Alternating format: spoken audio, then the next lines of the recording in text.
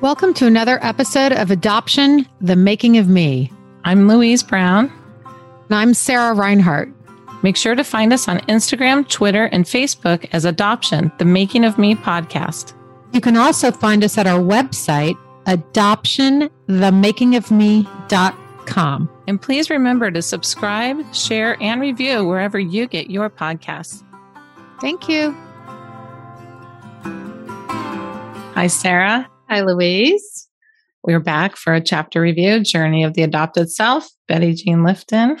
And today we're on chapter 13. So we already went through the mom and now we're on the fatherless self. Yes. Another sad chapter. No. It's just everything is, there's a lot of grief and sadness. There's a lot of grief and sadness. And did we have this addressed in the primal wound? I don't think she talked about. If there was, it was very minimal. Yeah. And she says that there's not a lot out there about the father. Mm-hmm. I mean, it's not the triad, but in general, it's kind of this lost person, which is sort of what the chapter is about, right? Yes. So there were some quotes to start it that were sad, but I'm not going to read those, but it says, the search for the lost father runs through much of modern literature. The father may have disappeared for a myriad of reasons: divorce, illness, desertion, death. The child who grows up without the father who gave him life will feel abandoned and unprotected in the world. Yeah, especially with boys. You know, I thought that was interesting about the father, adoptive fathers, you know, not feeling like it must. She gets into the psychology of how it takes their manhood away, kind of, that they didn't father the child, you know? They didn't have the child and be the man like to look up to, and their adopted father's not really their father, this whole manhood thing. And I was like, wow. Talks about the father encompassing the roles of creator, lawgiver, impregnator, and master. The adoptive father, who represents authority, power, and control, is not the impregnator and may be perceived by the adoptee as asexual, henpecked, tied down, while the birth father like is perceived as virile, macho. That was interesting. Jung always has those. It was. And also did you have fantasies kind of about your birth father, like who he might be? Of course. I did too. Yes. Like the coolest of the cool, right? Yes. There's a little thing here that kind of brought up big stuff for me. It said the birth father's response to the adoptee will, as with the mother, depend on many factors: his relationship with the mother at the time of conception, his loyalty or disloyalty to her during pregnancy and delivery, his involvement in the adoption decision, whether or not he has kept a child a secret over the years, and whether he feels he is in a secure place in present relationships. That was like, I feel like that paragraph just went boom because of what we've heard about different bio dads as well, and just things I know. And I didn't have any of those feelings because my birth father didn't know about me. Right. And my birth mother never spoke to him because there was no cell phones and he'd been drafted into Vietnam. Yeah. You know, she tried to get a message to him, but obviously it didn't get to him. So I didn't have those feelings. Well, he is no longer right. I wish you could have, though. Yes, I know. I wish I could have too. So I know he had a lot of pain from PTSD. But and you wonder what kind of relationship you could have had or not had. But yes, you know, I'm kind of all the unknowns. Yeah, I'm going through a little bit of like, do I want to know my bio dad, and does he want to know me? And I feel like that paragraph really summed up like maybe just even his feelings about being with her and how he supported her or didn't support her. And I never really thought about all the things she listed. I thought about you a lot during this chapter just because of you did recent stuff. Yes. Yeah. It really was like, okay, now it's my chapter, right? It's like, like last chapter, I was thinking of we view relationships, meeting your mom and stuff. So now fathers and daughters, there was a story in here about Rachel. She was the one that kind of hit me. How she had this reunion. It's a long story, but she had a reunion with her father. And it was so like, oh my gosh, who are you? Great, let's meet. Very exciting. And then he backed off big time. Well, and he so much has told her, like, I don't do well with needy people or whatever the word he used. Hungry people. But she just felt so rude, Just so rude. I don't do well with hungry people. It's like, yes, and he said that it makes you feel small. Like I felt small on her behalf here. I did too. And she even said that was her Achilles heel, right? Is that she was needy, hence the adoptee problem. I mean, aren't we all? And then he said that she looked like his mother and who was hungry. Yes. And she's like, and I thought she negotiated it pretty well, actually. I don't think I would have been, because she got back in there and showed up at his office and wrote him this big letter. And eventually they did have a relationship, which made her feel more complete, but it had to be like he couldn't do the full involvement. And his wife was not happy about the relationship either. No. And so he had complications. And then there was other daughters who did find their father and they were lovely. And we've had a couple guests, I think more guests than I was looking through all of our guests. A lot of the dads have been really welcoming compared to them. There was one dad and he was like, well, she's like, I was rejected by my birth mother. He's like, well, you have us now. Yes. Or something. So, yes. I would imagine there's less emotional baggage for the fathers. They didn't have to go through, I think, especially if they weren't part of the pregnancy and, that. So it's just, there might be some complications with their current life, but it seems like from all the stories I was reading in here, the emotional baggage is a lot less than with the birth mother. It is. That's when it gets into the sons. I also thought she talks about when the adoptee who's a son are less likely to search, as we know. I know. I thought that was interesting. I mean, we deduced that, I think, from all our interviews I feel like you and I know that. We're always shocked. Like, what? You don't even. Yeah. They're less likely to search and they're really less likely to search for the father. And that's the part that got into the whole like manhood thing. Here it is. This is what I was referring to earlier. The adoptive father's unconscious anger and shame at not producing this child, even though a natural child may have been born to him after the adoption, may make him try to put down an adopted son, to pull out the supports rather than provide them, to be competitive with him as if to prove his own manhood. God. Well, we have actually had a few of those people too. Like an early guest comes to mind with the adopted father. There are a few men who search for this is what we're talking about. A few men who search for their birth fathers because their relationship with their birth mothers is very satisfying. They seek completion in finding the second half of themselves. But very few search for the birth father when the birth mother has gone awry. It's like they don't want to now cross that bridge. And I feel like women are more like, not always, I mean, just from what we've deduced, we'll jump in and look for another thing. And the men are like, well, that didn't go well. Yes. Approaching that. One of our guests, David Daniels, comes to mind. Do you remember he really didn't think the birth father would be at all in his life? And he embraced him immediately. Yeah. And completely different kind of person than him. And yes. And yes. I happen to know him through a friend and he's still having a great relationship with him. So that's so great. Yeah, that's not always the norm. And today's guest actually has a lot to do with birth fathers and adoptive fathers. Yes, true. This is true. So we'll welcome her. Yes. See you in a minute. See you in a minute. Hey, we just want to give a shout out to all of our Patreons to say thank you. We are so grateful for your support, and really, we can't thank you enough. If anyone would like to contribute, you can go to patreon.com and search Adoption, The Making of Me. So many people have reached out wanting to be guests, and we would love to come to you weekly to make that happen. Your support will help us get there. Any amount is appreciated. Thank you. Thanks.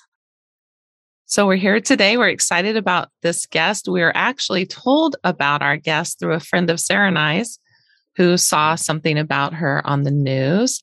And she's a singer, songwriter, Jenny Alpert. She's also AKA Cami. And we'd like to introduce her. Here we are. Welcome. Glad to have you. Thank you so much. I'm really happy to be here today. Thanks for having me. We're very excited. So we kind of just want to dig right in. Tell us, we know your background and your story. We've been watching a lot about you. So tell us all about you from the beginning. From the beginning. Okay. I was adopted out of the foster care system right around 4 years old. My adoption was not an open adoption. However, there were a lot of factors that kept me in the foster care system for a couple of years because the courts were concerned upon my conception, and they wanted to make sure that I was in a safe environment. And it took them a while to navigate each individual in the birth family realm to figure out why I may or may not fit there. While it was happening over the course of like the first 2 to 3 years, the court case would kind of go in and out and people would come in for interviews, and there was kind of a whole big deal there. I was traveling through the foster care system. I was in one home for about a year. They were older. I was told one of them got sick. They needed to pass me along to somewhere else. A neighbor was really interested in having kids or being a foster family or adopt, and they didn't qualify in some way. And they just kind of kept hanging around and sort of asked and kept asking and asking.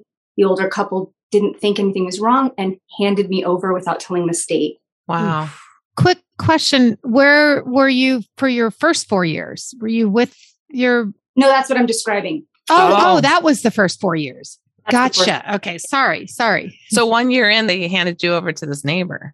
Yeah. Oh, wow. So a diversion. Is that right? The word a digression. It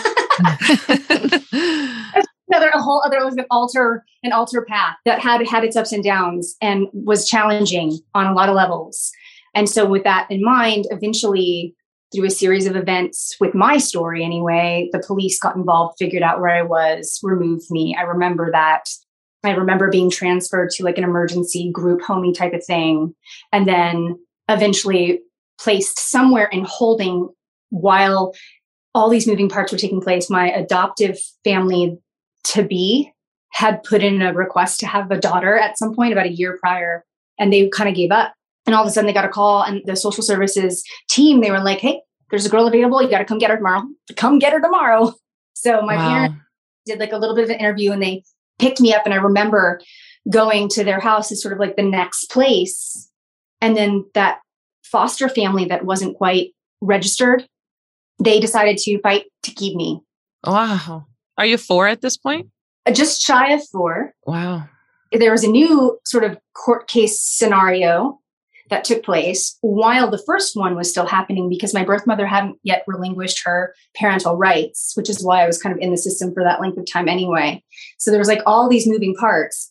And then eventually around 4-ish, like about the 4-year mark, my parents were the chosen placement. And so I stayed there and continued on there. And around that same time, I think what I was told is that my birth grandfather, who was in the picture enough to push for things to happen on my behalf, pushed for my birth mother to sign the papers to release me so I could, in fact, be adopted, circumvented that one foster family that wanted to try to keep me, and allowed for the paperwork to be all complete for the Alberts. So in the beginning of my conception, my initial name was supposed to be Cameron, and my birth mother wanted to have a child to better her life, to kind of free her from the circumstances that were. And what were her circumstances? So she grew up in a very stable, middle-class, conservative Jewish family in Beverly Hills, actually. Wow. The oldest of 3 by a long shot. And the details that I'm telling you are a lot of hearsay. But I have met maternal biological relatives, which we'll get to later, to confirm a bit of these stories. And then later on, I obviously will talk about it. I met my birth father, who confirmed other pieces. So I do have a generality that I'll fill you in on now. So the ideas that I was shared with were, she was creative, she was an artist, she was a painter, she was desirous of being an interior decorator of sorts, just a unique, different kind of character, a bit of a strong personality and a leader, and relatively just a stable, simple, normal, healthy child. Mm-hmm. And then somewhere in her late teens, early 20s, from what I've been told, there was a traumatic event. I've been told different versions of what it is, but since it wasn't my life and it's not my story, I just kind of omit the details and suppose to understand. There was some event that triggered, so this is the language that I use, it triggered a mental wellness spectrum challenge. That's what I like to say.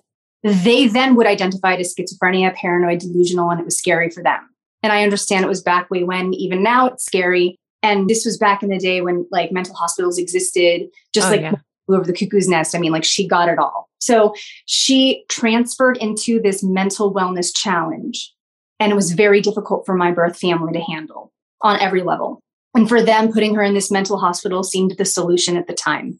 So I think she was in her 20s at that time, and she was medicated, heavily medicated, and all of the different things that they were doing to try to combat paranoid schizophrenia and outbursts and whatnot. That was her track.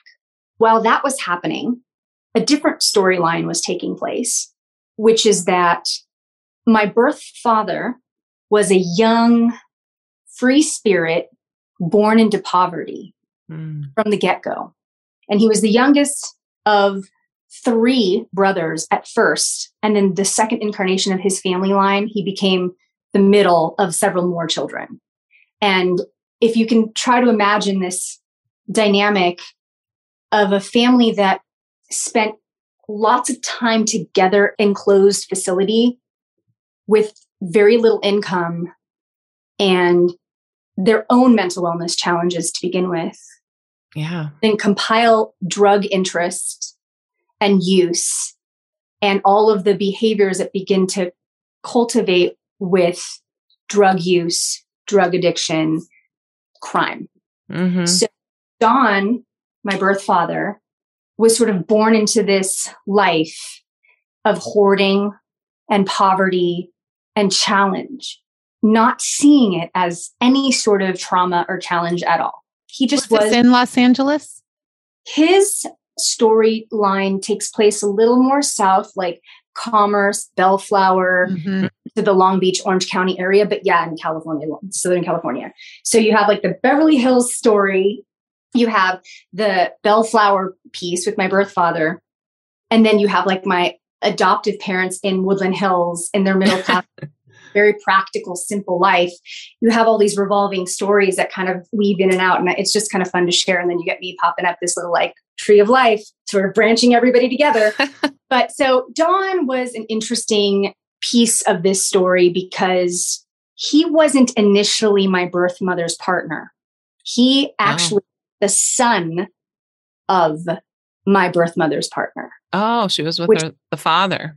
Yeah. So which makes it a little more convoluted and intense for my birth family, because for them, they see this beautiful, artistic, creative woman, my birth mother, who falls to a new realm of mental wellness struggle that was so extreme that they just couldn't really handle it. And then while she's in this mental hospital, she meets Don's father, who struggled with mental wellness also, but he would take himself and put him in that same mental hospital for his monthly or biannual checkups. And he was older than her, and they met, and he was like infatuated with her beauty and her financial stability and the conservator that doled her money and everything that happened. And she kind of became this cash cow prize, and they had some kind of bond.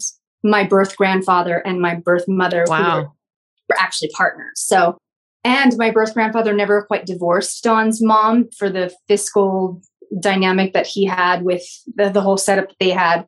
So it was just this one big expanded situation. When he would check himself into the hospital and see your birth mother, were they allowed to like have relations, or was it much more just discussion? You don't know. I don't know. What I do know from deductive reasoning, based on a lot of observation and a lot of interest in just kind of checking things out and listening to people and, really kind of personally just being fascinated by all this myself. I know that they had an attachment dynamic that lasted until she died. She was always with Don's dad. And I think there was a piece of like a familial connection, because even though Don's family encompassed challenges that society wouldn't really appreciate, the hoarding, the cockroaches, the rats, the piles of people, and all the other like low income people kind of pulling together their SSI to try to pay for an apartment, the collecting of things, the low income challenges, the poverty in general, then leading on to like the drugs and the criminology that sort of unfolded with all of that. There was a sense of togetherness and consistency and closeness that really was a dichotomy sometimes to the dynamic that I think my birth mother sort of came from in her youth, only because the way that her family seems to have developed tools of intimacy and connection and communication and handling of stress and all of those things, pride, class, all of the things that come with the middle class, stable, conservative, Jewish, whatever the components were that made them them. There were stormy dynamics sometimes. And I later, when I went on my biological journeys of both paths and different chapters of my life, I, was privy to learn different things about different people, what people could handle, what they couldn't, what they wanted, what they didn't, when they could be intimate and close and excited to be around you, and what triggered them to just repel you. And I was, able to kind of grasp the idea of why Mary Lou might have been interested in developing intimate relations with Dawn's family, because there was a sense of intimacy and connection that was different. And I think it just was present. And I think I can just understand that piece. So that's sort of the story of what happened. So when Mary Lou was brought into Dawn's family, everyone was so excited. It was like back in the day, like they all kind of shared. It was like this big family party, and they shared each other. They shared girlfriends. They shared everything you could imagine, including my birth mother was kind of a part of everyone, because she was a little bit younger than my birth grandfather and significantly older than Dawn. And just there was a time when Mary Lou really did hope that she could have a child to kind of better her life, is what the story was that I told. There was other options of ideas of how I came to be conceived, but the ultimate idea was that Dawn's dad had a vasectomy and couldn't do it. And Mary Lou knew it. And she really wanted to have a child. Dawn could do it. And he was like available for one weekend. Like, okay, let's do it. Let's see what happens. And how old was he then? So Dawn, this is an interesting piece. Dawn was 16. Wow. When I was invented. I say that he invented me. So, with semantics and linguistics, I like to use words to honor people, not to upset anyone. And I also like to add the reasons why. So I've always referred to Dawn as my birth father, or the inventor of me, because he gave me life. And I feel like that's super cool. He biologically handed down a life force. And same with my birth mother. So it's not to take away from them the fact that they could have raised me or couldn't have raised me. It's that they gave me life, and that's valuable, and then adoptive parents, when they adopted me into their world and provided for me emotionally, with education, culture, fiscally, just helping raise me with this nurture factor. Well, they became mom and dad, and they're my mom and dad. And that's just kind of the way it is in my world of semantics. But with Dawn, I always would call him the inventor of me. And in fact, upon our reunion, which we can get to in a little bit, where I did find him 5 years ago with the help of a private investigator, after having met a bunch of maternal family members who were still living, because my birth mother passed away before I had a chance to ever meet her. But I met like her sister, and I met her first cousins and second cousins. And that was like a whole chapter of life. And then there was a couple of years of me just doing my thing. And really the inspiration for wanting to figure out like who my birth father really was, because I didn't know all the details just yet, just a couple with the court case paperwork and just from what people said, and my birth mother's family members kind of not wanting to really talk about it. And it was taboo. And so of course I'm like, well, how taboo is it? Like, let's find, what's the worst thing that we could talk about? What's the stigma we're afraid of? Let's put it out there. Cause that's the kind of person I am. But anyways, 5 years ago, I had a private investigator help me notate that he was homeless, using still, and running from the law, because he'd been pretty much in the system since he was 9. He was already kind of on that track. And for him, being homeless was a freedom. So he loved that. And going in and out of jails and prisons often was like safety. He'd get food and a bed, clean world, and people knew him. And he was a bit of a rock star because he played music, which is something I didn't know until I found him. And he played chess and was this brilliant savant character. And young. I mean, we weren't that far. I was going to say you're what, 15, 16 years apart.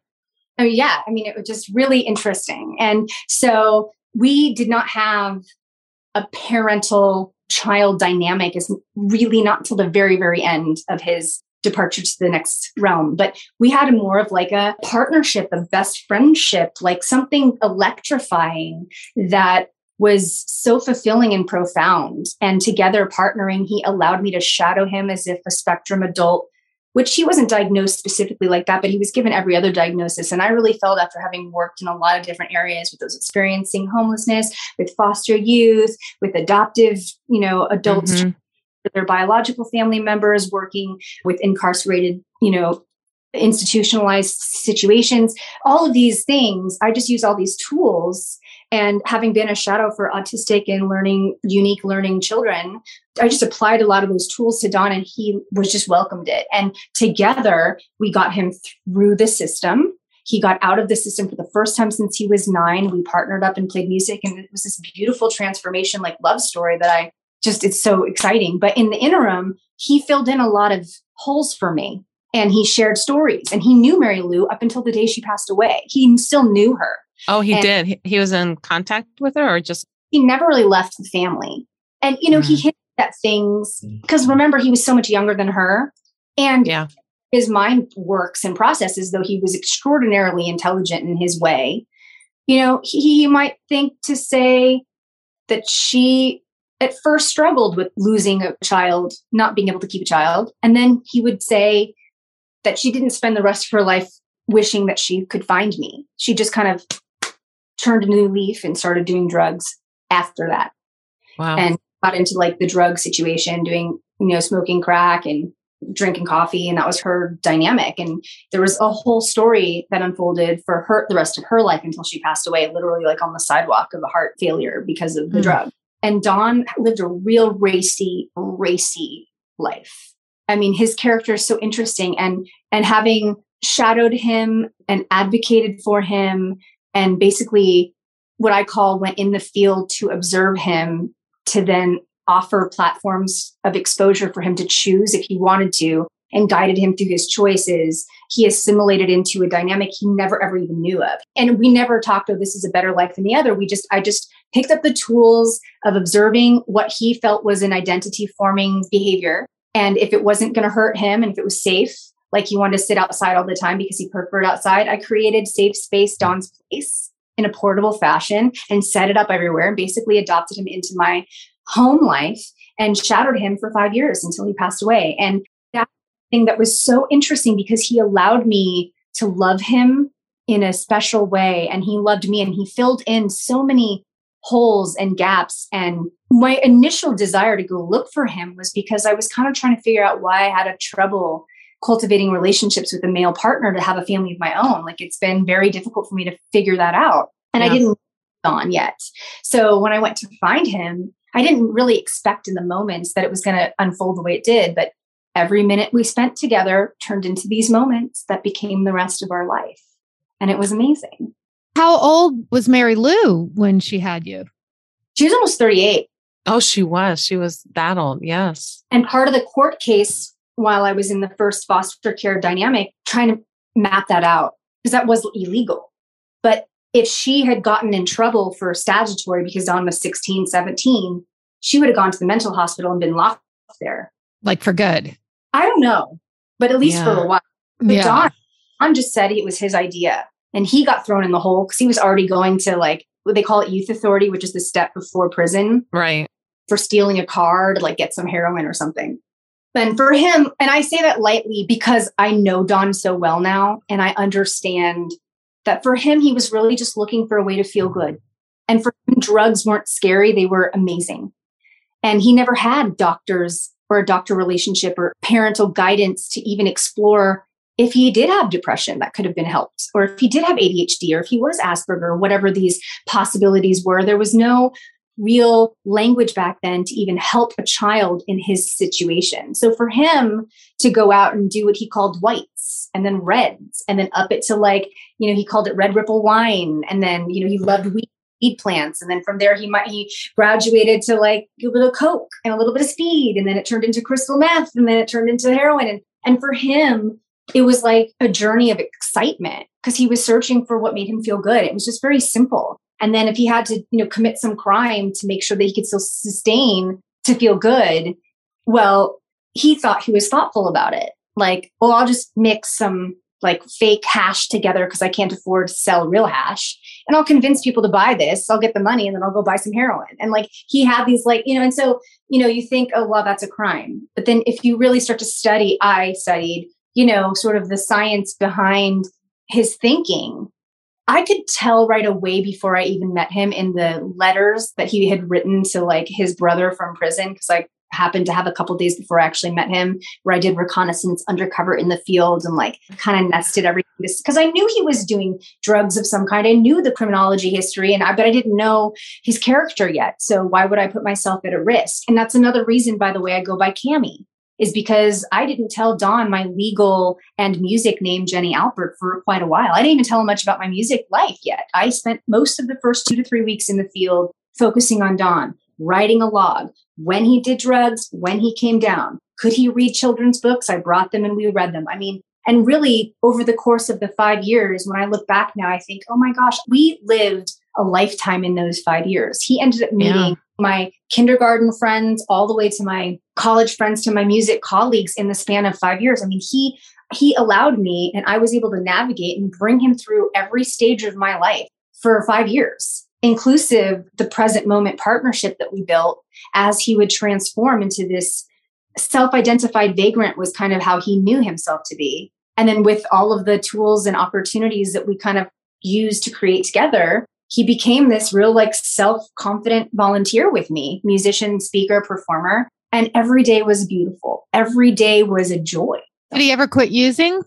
Yes. So that's a good question. When I met him, he was no longer doing heroin because it was too expensive and he was just kind of not able to get it. And really, he did tell me that if I had met him during his heroin years, a lot of our story may have been different because that's just of itself. And I understood that. I've never had addiction problems myself, but I've been around so many addicts that I just kind of had a bit of an understanding of some of the different style of addiction and relationship to whatever the chosen drugs are that I just kind of observed. And the biggest piece was just letting Don be himself and letting him do things. So like in the first 3 weeks when I met him, he was still shooting up crystal meth and drinking and doing whatever and whatever it was. And he tried to hide it at first. And I was like, don't hide it. You want to shoot up? Shoot up. That's what you do, right? That's who you are, right? Just do what you want to do. And like, it's hard to describe this, but how I found him was your social security number will give you a sort of a line of where you live, where you go. Yeah. Also they call it an Olsen file, all of his criminal like history. It was like sky high. So it wasn't difficult for the private investigator to take his name, to take my name, to look in the records and to kind of figure things out and find the most recent address where he was getting mail for jail stuff or for social services stuff, maybe food stamps, whatever. And so I went to all the addresses in the packet that I was given to kind of like do reconnaissance. Little did I know that all of those addresses, as I ultimately weaved into the moment of where he was going to get his mail, I actually went through his whole childhood address story.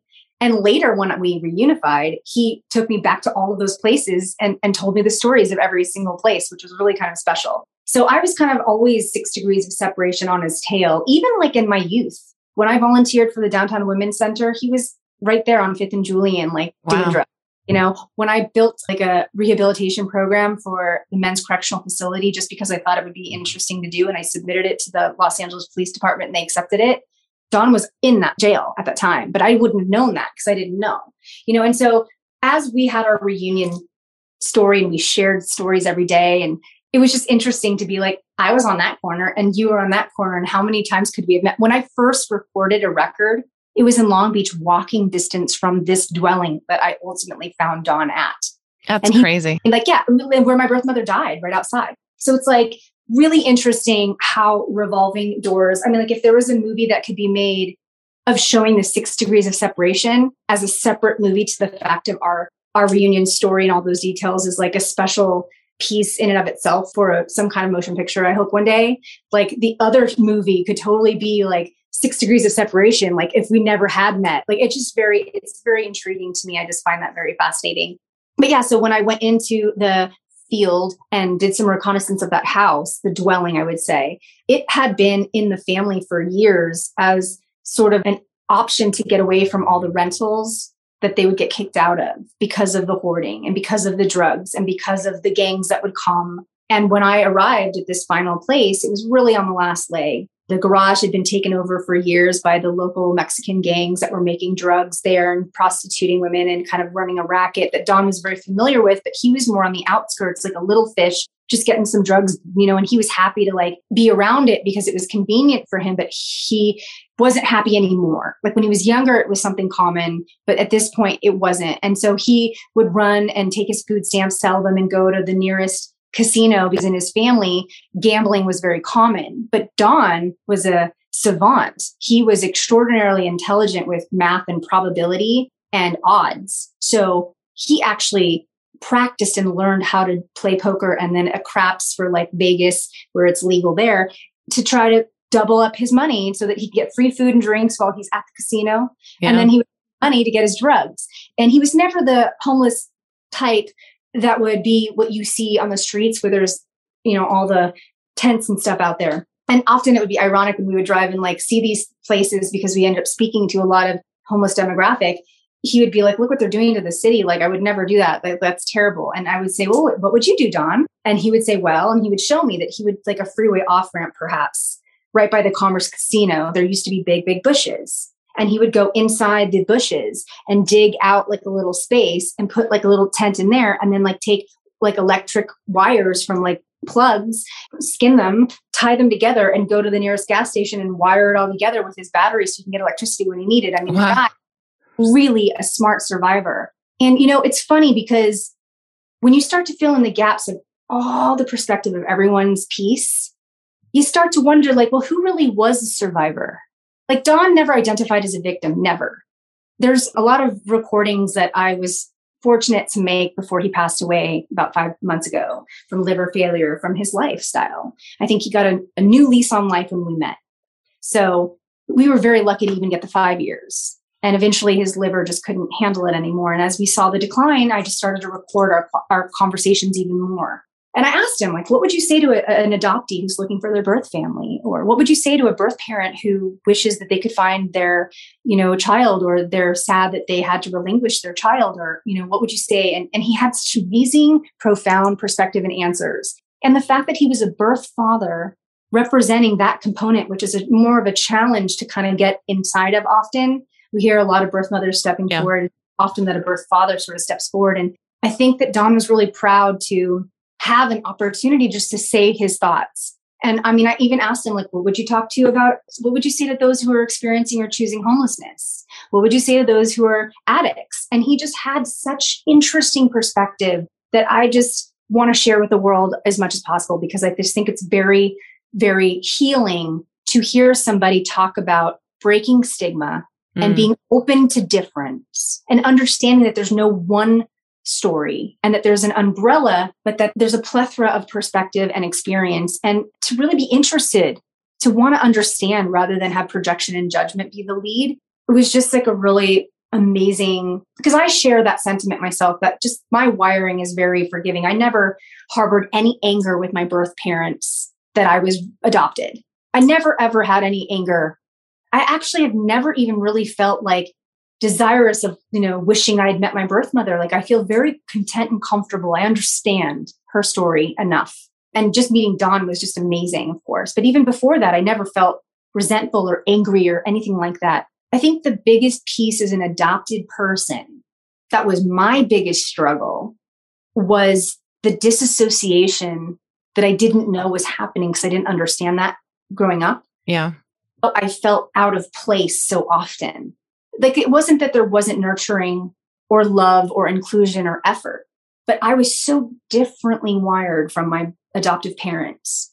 I was this artist. I painted that painting back there, and there's a lot of paintings, but I don't identify as a painter. I just spent a couple summers doing it and was like, oh, maybe this is, my birth mother's calling that she never completed because she wanted to paint and do interior designing. And she wasn't able to finish that in her lifetime. So I'm going to complete that for her now. And so I just spent a couple summers painting, and then whatever, or I interior decorated this or my living space. And it was kind of like a hidden passion and talent I didn't even know that I had. It was kind of shocking how really seriously like capable I was, really honestly. And how. What did your adoptive parents do? Can I just close that one thought? Yep. Because the other piece, so with the interior design, just having this capability of understanding something without ever learning it was kind of a shock to me. When I met Don, he had that same sentiment. He would say to me, "Oh, I learned chess, but I don't know how. I just knew it." He's like, "I feel like I was just planted this information, was able to survive because it was his surviving, shining knight in armor, like his tool to get through life was chess, poker, and music." And he was self-taught and really amazing if you see the videos.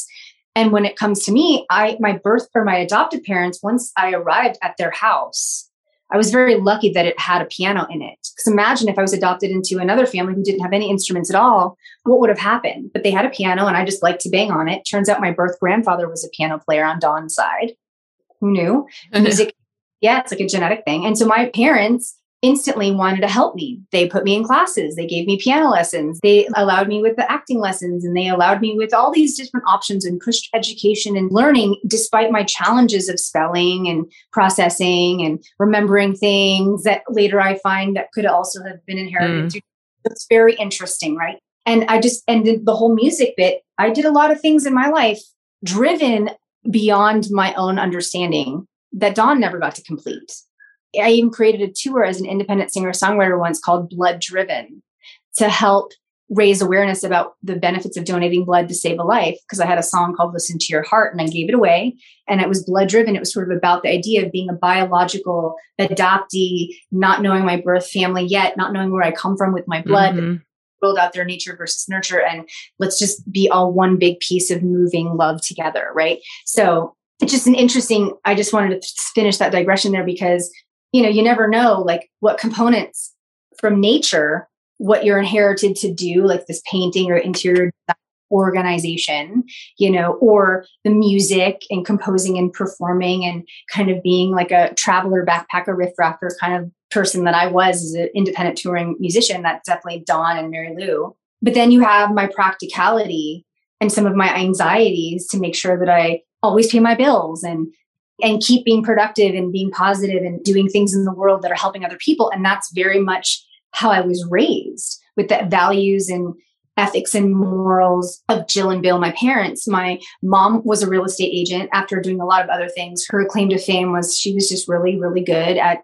buying and selling houses and helping people, build a new life. She was just very, very, very top of her work doing that. And then my dad was an optometrist, and he had kind of built that company with his dad, who started it first. And one of my brothers ultimately took it on later. My dad passed away quite young. He got cancer when I was in high school, which was very sad because he was only 54 when he passed away. And that was very hard for us.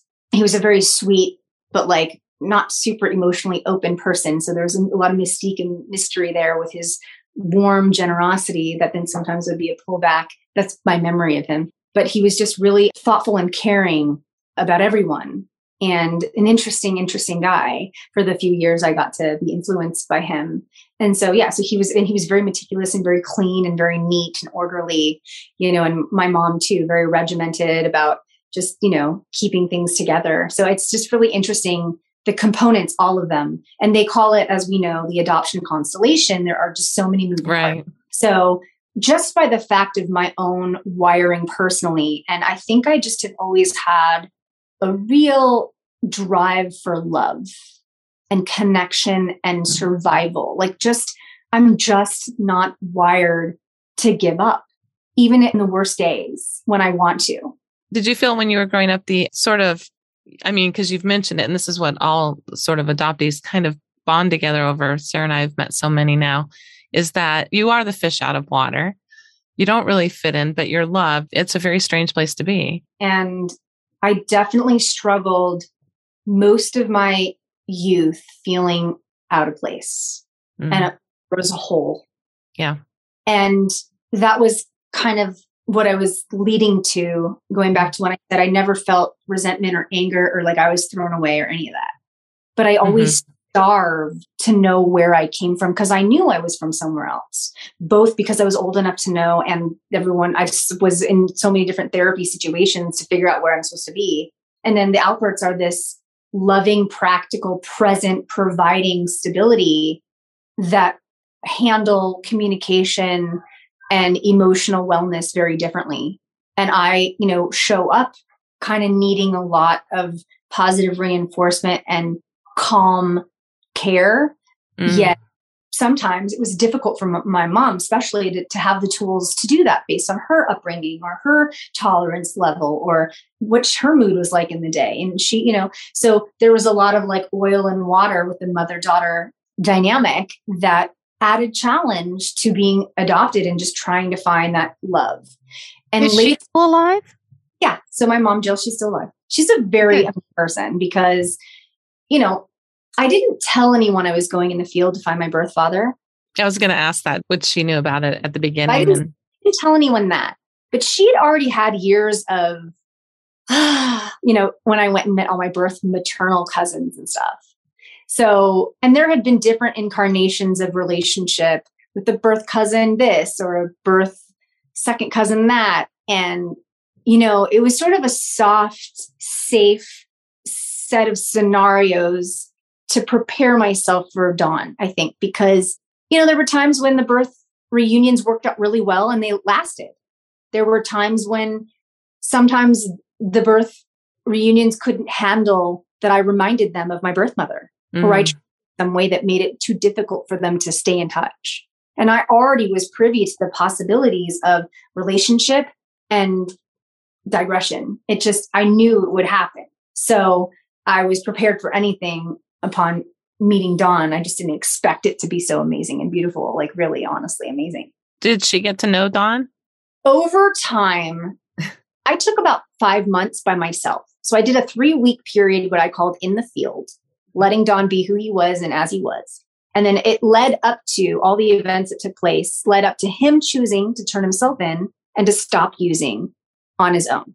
And when I say stop using, I will let you know that I believe in parameters first over boundaries if a person functions better with the concept of parameters so that there's not so much constriction.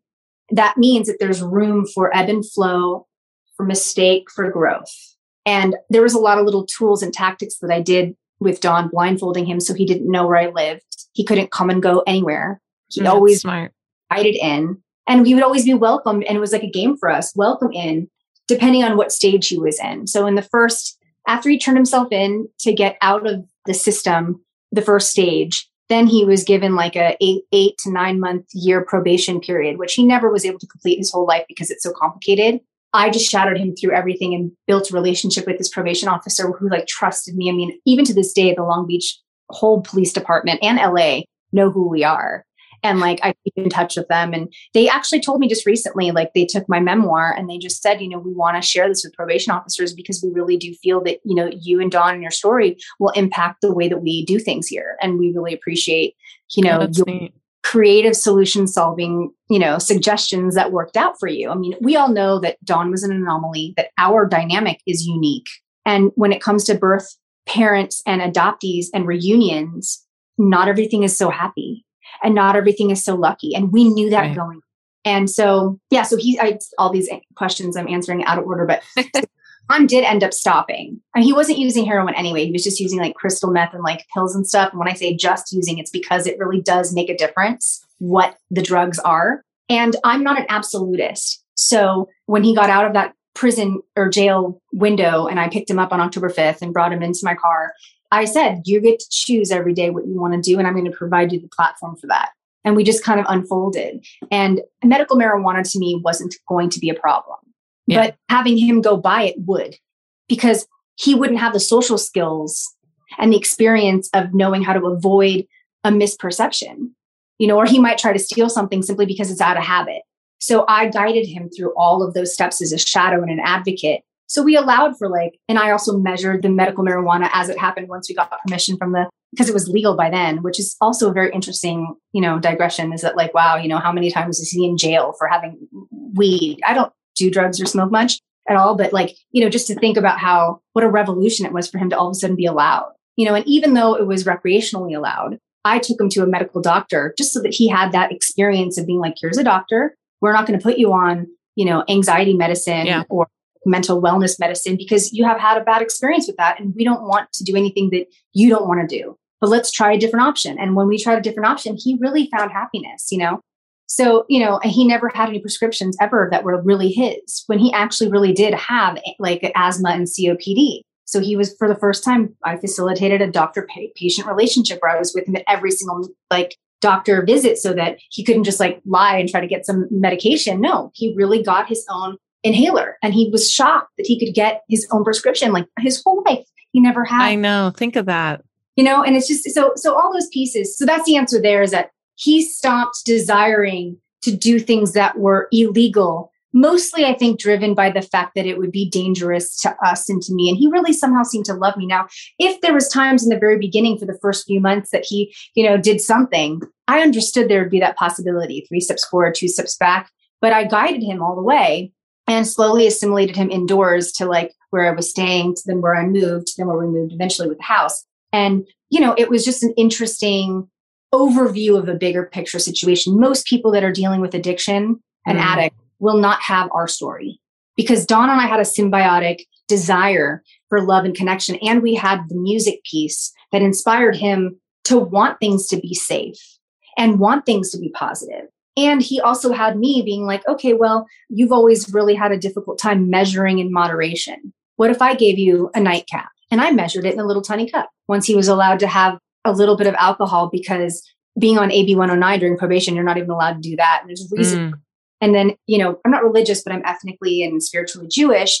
During Friday nights, we have Shabbat, we have a little wine. And Don learned all the music, not just to my original music, but to for the cultural aspect of what I would do on the side to assist with Jewish identity through music. He learned the bass and guitar of all of that music and joined me even then, just because. And then, a lot of times there's blessings and you have a little wine, and he could never have it.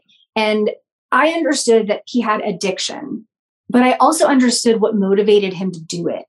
And if he wasn't pouring and measuring himself, curious to see what would happen if I poured and measured it, and what would happen. And we found the parameter that worked. And so he was allowed to have a little bit of a nightcap here and there, measured by me, provided, and I provided meals. And it was wasn't a codependent thing. It was just a very creative, out of the box, symbiotic thing that worked. But anyways, to your question, as that was unfolding, because I did a lot of that first, is why I just told you that. That part first, assimilating him indoors first, building a routine first, building safe space, Don's place outdoors with a little backpack with his chest and with his coffee and with the music and, with a snack. And I would find parks that were hidden away that he couldn't leave, in really nice areas where it would be very difficult that there'd be some drug deal going on, but he would still get the feeling of outdoors. So in other words, what I'm saying is a lot happened for a couple months before I said to my mom, hey, by the way, that court case that about that scares everyone? I got that guy living with me now. It wasn't like that, but I did want to trust my own instinct and my own passion and creative intelligence first before having people project their fears and concerns and try to control everything. And I knew who was in my environment and how they might be. So I just, I think any mom would have those woo, woo, woo, woo. We're scared at first, but I think that's part of the powerful piece to our relationship, is that we really shocked people. Don shocked people. Our partnership inspired more demographics than I realized. I mean, all the way up until when he was sick and I chose Tarzana Hospital, because even though he was on Medi-Cal and assigned somewhere, I knew the hospital was close and the doctors and everything. And they didn't understand my advocacy, and so I was preparing for any possibility leading up to this, right? So, they even told me later that my advocacy, and despite the pandemic challenges, that they were sort of off-put at first and concerned once they really started to understand the pieces of the story, that it wasn't that Don was diagnosed as a spectrum adult, but he had enough behaviors not dangerous to himself that were congruent with that of possibly Asperger's, flapping hands, very loud voice. When he stimulated, he could sound like he was angry, though he wasn't, and that could be distracting to someone who's trying to help someone who doesn't really maybe know. And the fact that he did have a history of drug addiction, I did never really want to leave him in a hospital alone, where doctors will always say, what's your pain level? Because at any given moment, he might say it's terrible, even if it was, or maybe wasn't. I wanted to make sure that I knew every milligram of what was being chosen. And if in fact he really was in pain, we wanted to take slow steps to manage that with the best options, and I needed to be there. And so later, the hospice staff, the medical staff, they even told me, because I called them and thanked them a couple months later. And they just said, we've shared your story to our team because it really has shaped the way we want to handle patients. The same as the police department was like, we want to share with our probation officers the way that, these options or perspective to kind of, try to approach things a little bit differently when you're in a unique situation. The same as Hope of the Valley and those experiencing homelessness and working with that nonprofit who helps house and get social services for the homeless demographic. There's many demographics that would benefit from a shadow or an advocate. And that was something that was kind of missing, that's sort of starting to be implemented in LA, which is really cool. Yeah. And in addition to the final piece, which we can open up to more questions now, is there was also a window of time where we ended up meeting Jeanette Yoff, who runs Celia Center, which is here in LA. It's a nonprofit that's geared towards adoptees, fellow fostered youth and adults, or formerly fostered adults, and birth family members and adoptive parents. The whole member of the constellation, she basically provides support groups and conferences and events and programs and education and all these pieces to help heal, because she herself was a formerly fostered, adopted, experienced in biological reunion. And so she's from New York though. So we were just kind of like yin and yang and partnered up to help and do things. And she would have Dawn and I come and speak a lot. And Dawn represented like this birth father voice, which was so interesting and fun. And then I was, as you're asking, the formerly fostered adopted. Mm-hmm.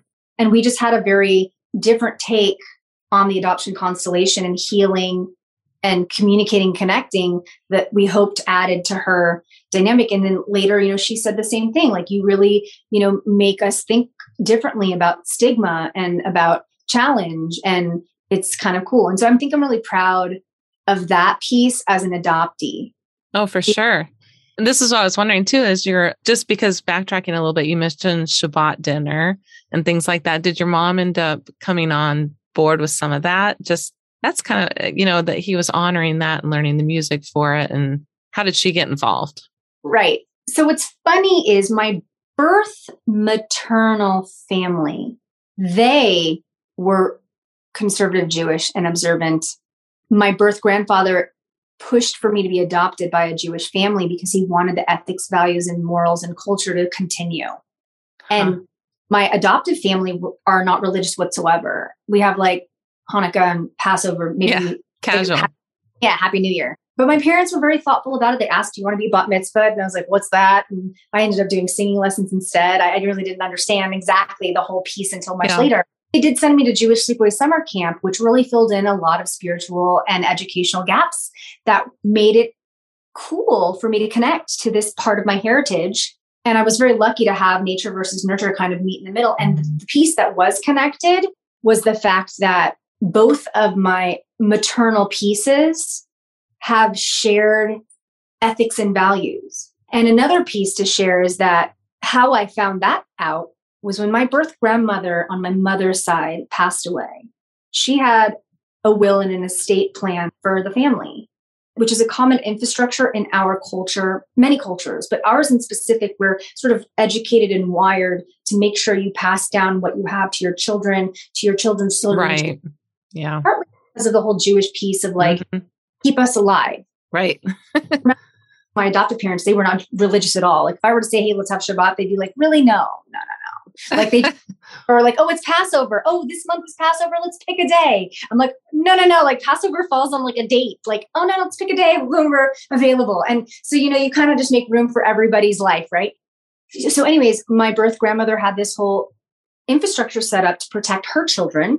She knew that I existed, and I was legally written into the estate plan that if anything were to happen to Mary Lou, my birth mother eventually would come to me. Even though I was adopted out and legally severed and everything, I was still written legally in this estate plan. That's neat, actually. I think that's neat. So neat. Yeah. And when all that went down, part of how I found out more about Dawn was because when Mary Lou passed away, before I had a chance to meet her, two attorneys got together and contacted my mom and was like, hey, your daughter's birth mother passed away and there's an estate plan and a case. And we just want to let you know that we're trying to open up the opportunity for adoptees to inherit. And if this works, it might become a federal law. And I was that case. Wow. And I'm really that's really special. And so then, later when I find more about adoptive parents and their ethics, values, and morals, like they're very similar infrastructurally. They do the same thing, the estate plan, the will, the whatever. And I'm like, oh my God, because Don never had anything, never, never, never. And towards the end of his time here, he wanted to try to like help me pay off my house. I want to make sure that I was taken care of. He went from being sort of like a youthful, free spirit that I guided and led to really maturing towards the end of the 5 years and really wanting to take on that sort of parental guidance figure to make sure that I drove better, that I prepared for bad drivers and protected me.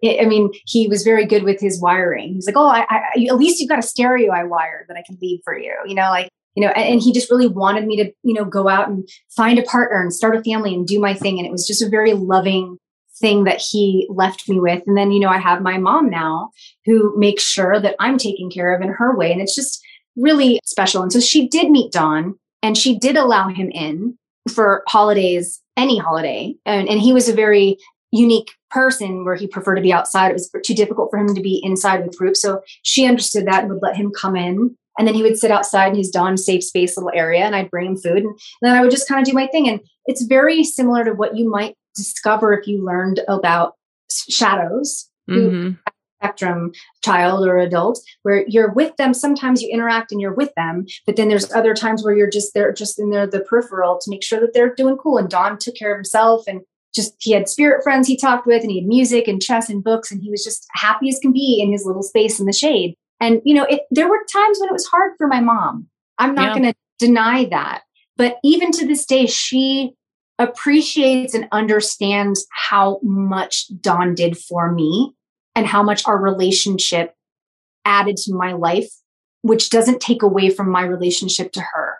It's a very cool, circular story. Even just, you could have ended up with the neighbors and then you end up with your family who's musical or had the piano and left you, the ability to make music. Things that kind of came together.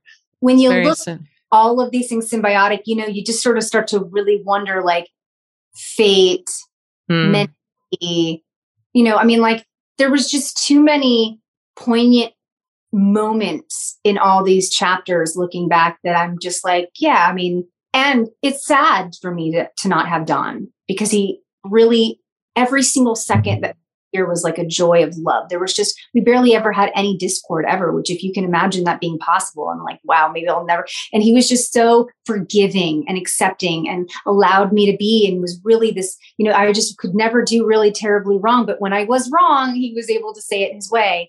And I just feel like, it's sad because with grief and loss, and this is also something important for adoptees, to consider, if you haven't met your birth family and they've already passed on, you have to kind of find resolve with that piece and maybe meet cousins or whatever else is out there to fill in the gaps of who you are. And if you have met them and they are in their positive relationships, and eventually even with your whomever is your family, people are going to pass away. And I think that's a subject piece that should be more talked about, that we should be more prepared for that. I had a whole identity built around Don and I as Cammie and Don, the biological duo that shared our story. And we shared my mom, Jill, and my dad, Bill's story. And we shared Mary Lou's story together. And Don would say he could have never done anything the way that the Alperts did, that he was grateful for them and he appreciated them. And he knew he could never raise me and never intended to. He was 16. And the things that he said about, what he would say to an adoptee who, wishes that they could find their parents. He said, well, look, someone's got to raise you. Someone's got to raise you. And, you thank them for what they did and you thank them for what they didn't do. And you go on your way and you become self-reliant in who you are. And you just kind of have to, step it up. And I just, I thought that was really a special sense. That is special. We want to hear your song, but I do have one more quick question. Did Don meet you as a baby? That's a good question. So yes, because there was speculation who was my paternal contributor. Ultimately, when the DNA testing came out, Don was taken out of youth authority and brought to the hospital. And apparently a police officer handed me to him. And he a second when he was 17. And then I was taken away and that was it. And he talked about that. And, he never really identified much with the concept of trauma or abuse or neglect or anything that he may or may not have experienced himself. And, he knew right from wrong, but he never really had a shame or a negative spin on any of the choices and the lifestyle that he lived or that he was around. And he would never really articulate that he felt a sense of sadness or loss because he didn't get to keep me or anything like that. But there was a glimmer in his eye when he talked about that moment that I believe that there were heartstrings pulled at some point to realize you created something and that's it. They're gone. I mean, a 17-year-old boy and his lifestyle, it's crazy to think about. So right before Don passed away a couple months, I wrote a memoir. It's called Home is Where the Heart Is. Home is Where the Heart Is, an adoption and biological reunion story. And there are a few chapters in here that I just asked Don questions and recorded it. And then how exciting. Yeah, we'd love to see that. I'll send you guys copies for free. Happy to do it. I just give them away. I just bought like a huge box and I'm just giving them away. But he talks about things like, this is one of my favorite chapter 3 is, it's called Supporting My Habit. And I just typed out what he said. He said, if anyone were to read my Olsen files and learnt about the things I'd done in my life, they'd think to themselves, no wonder this guy sticks to himself. Who in their right mind would want to hang around him? That was it just kind of continues on where he describes, his relationship to drug use.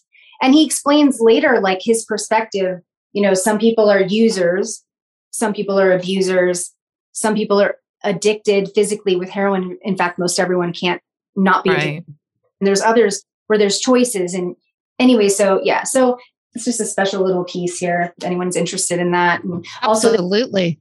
There's music online. So this is a little thing. I brought Don into a recording studio, a professional. Why don't you say it out loud? Because not everybody's watching YouTube. Most people are listening to the podcast. So tell us the name of it, where they can find it.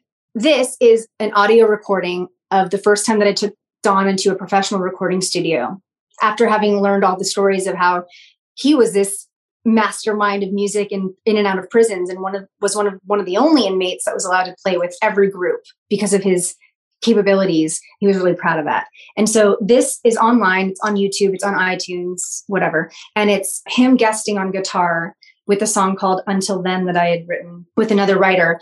He just learned all of my music and he has his own flavor. And it's with a professional band. And then later on, there's a interview with Don. And if you see the YouTube version, you see a photo montage of us meeting information. And it's really special. And he shares a good piece of story there. This is called Biological Reunion. It's just there. We'll put it all also just on our podcast. We'll make sure to put all the links for our listeners too.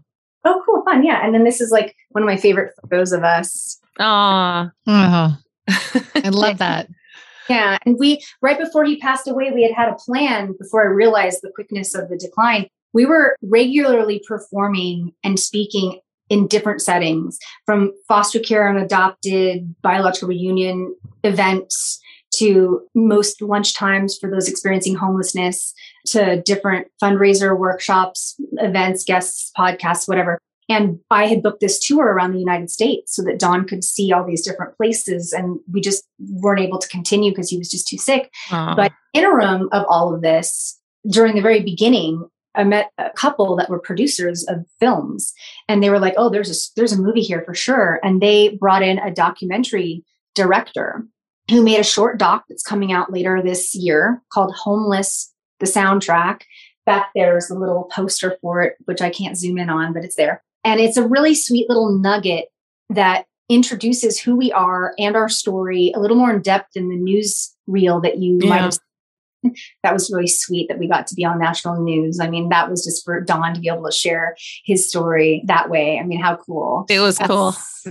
Yeah. Well, really excited and happy to have had you here. Now, we want to hear the song before we wrap up. We'd love to hear it if you want to play. We'd love it. Is there anything I could just share with your listeners before I move to the song? Because it's very short. It's 2 minutes. That's actually a song that I wrote about foster care and adoption and sort of kind of being lost, trying to sort of figure out your identity. There's another song as well that I'll just give you as a free download later called Constellations, which is about the adoption constellation, which you can just share with your I love it. Yeah. So I'll do Heaven. This whole thing is beautiful for us. I mean, it's a great story. And I really feel like you have a a spiritual connection with all this. It's just too uncanny. It's neat. I really appreciate you asking me. I know that you're both adopted also, right? Yep. And Yeah. there are people free. Yeah. So let's hear your song. We'd love to hear it. I'm excited for it. Me too. So for a little something different today, Louise and I are not going to do a wrap up. We are going to let Jenny, Cammie sing a song for us. And it says everything it needs to say. Well, hello, everybody. Thank you so much for having me today on your podcast, Joe. I really appreciate it. Again, my name is Jenny Alpert, otherwise known as my birth name, Cammie. And I am going to sing an original song that I wrote about a foster care experience and being adopted and just finding yourself through all of the situations that we find ourselves in. And it's called Heaven.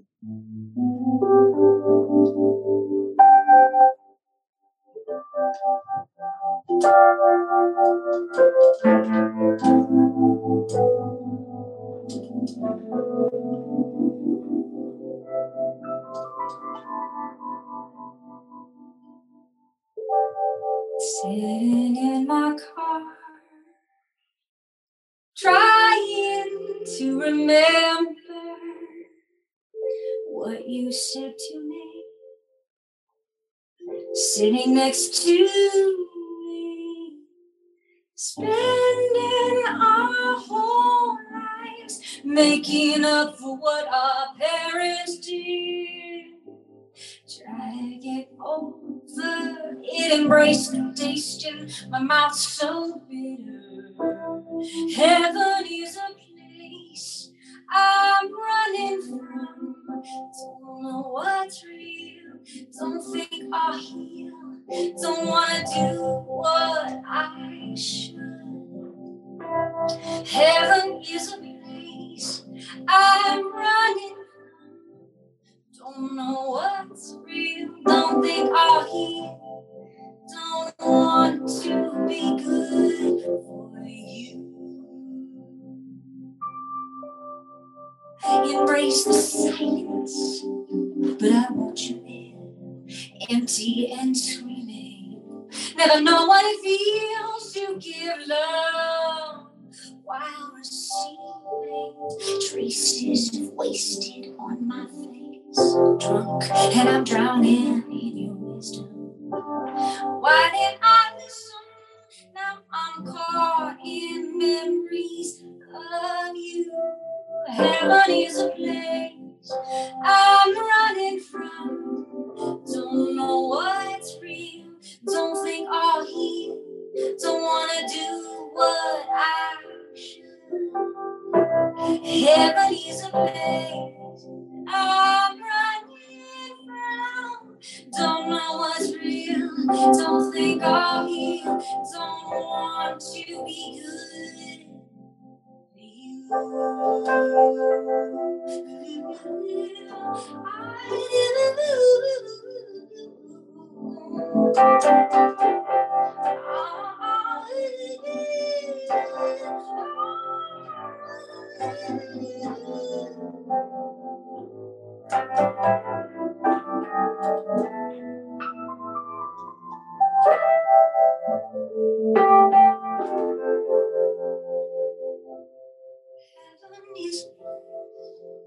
I'm running from.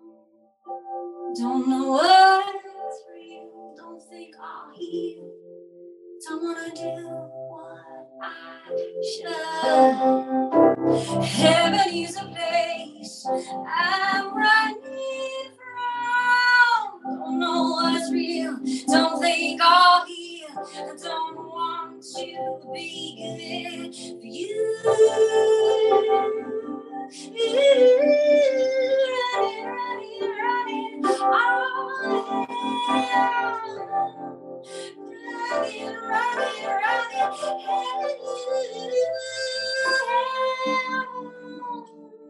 Running,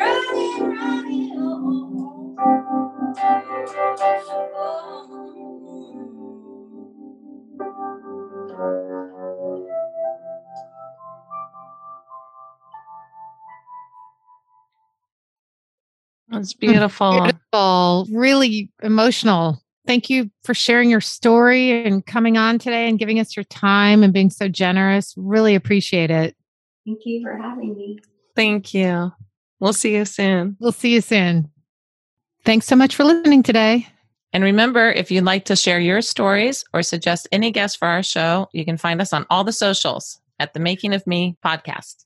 And again, we have a Patreon page so that we can continue to bring these great adoption stories to you. So if you want to find that and donate or contribute in any way, find us at patreon.com, searching adoption : the making of me. Bye.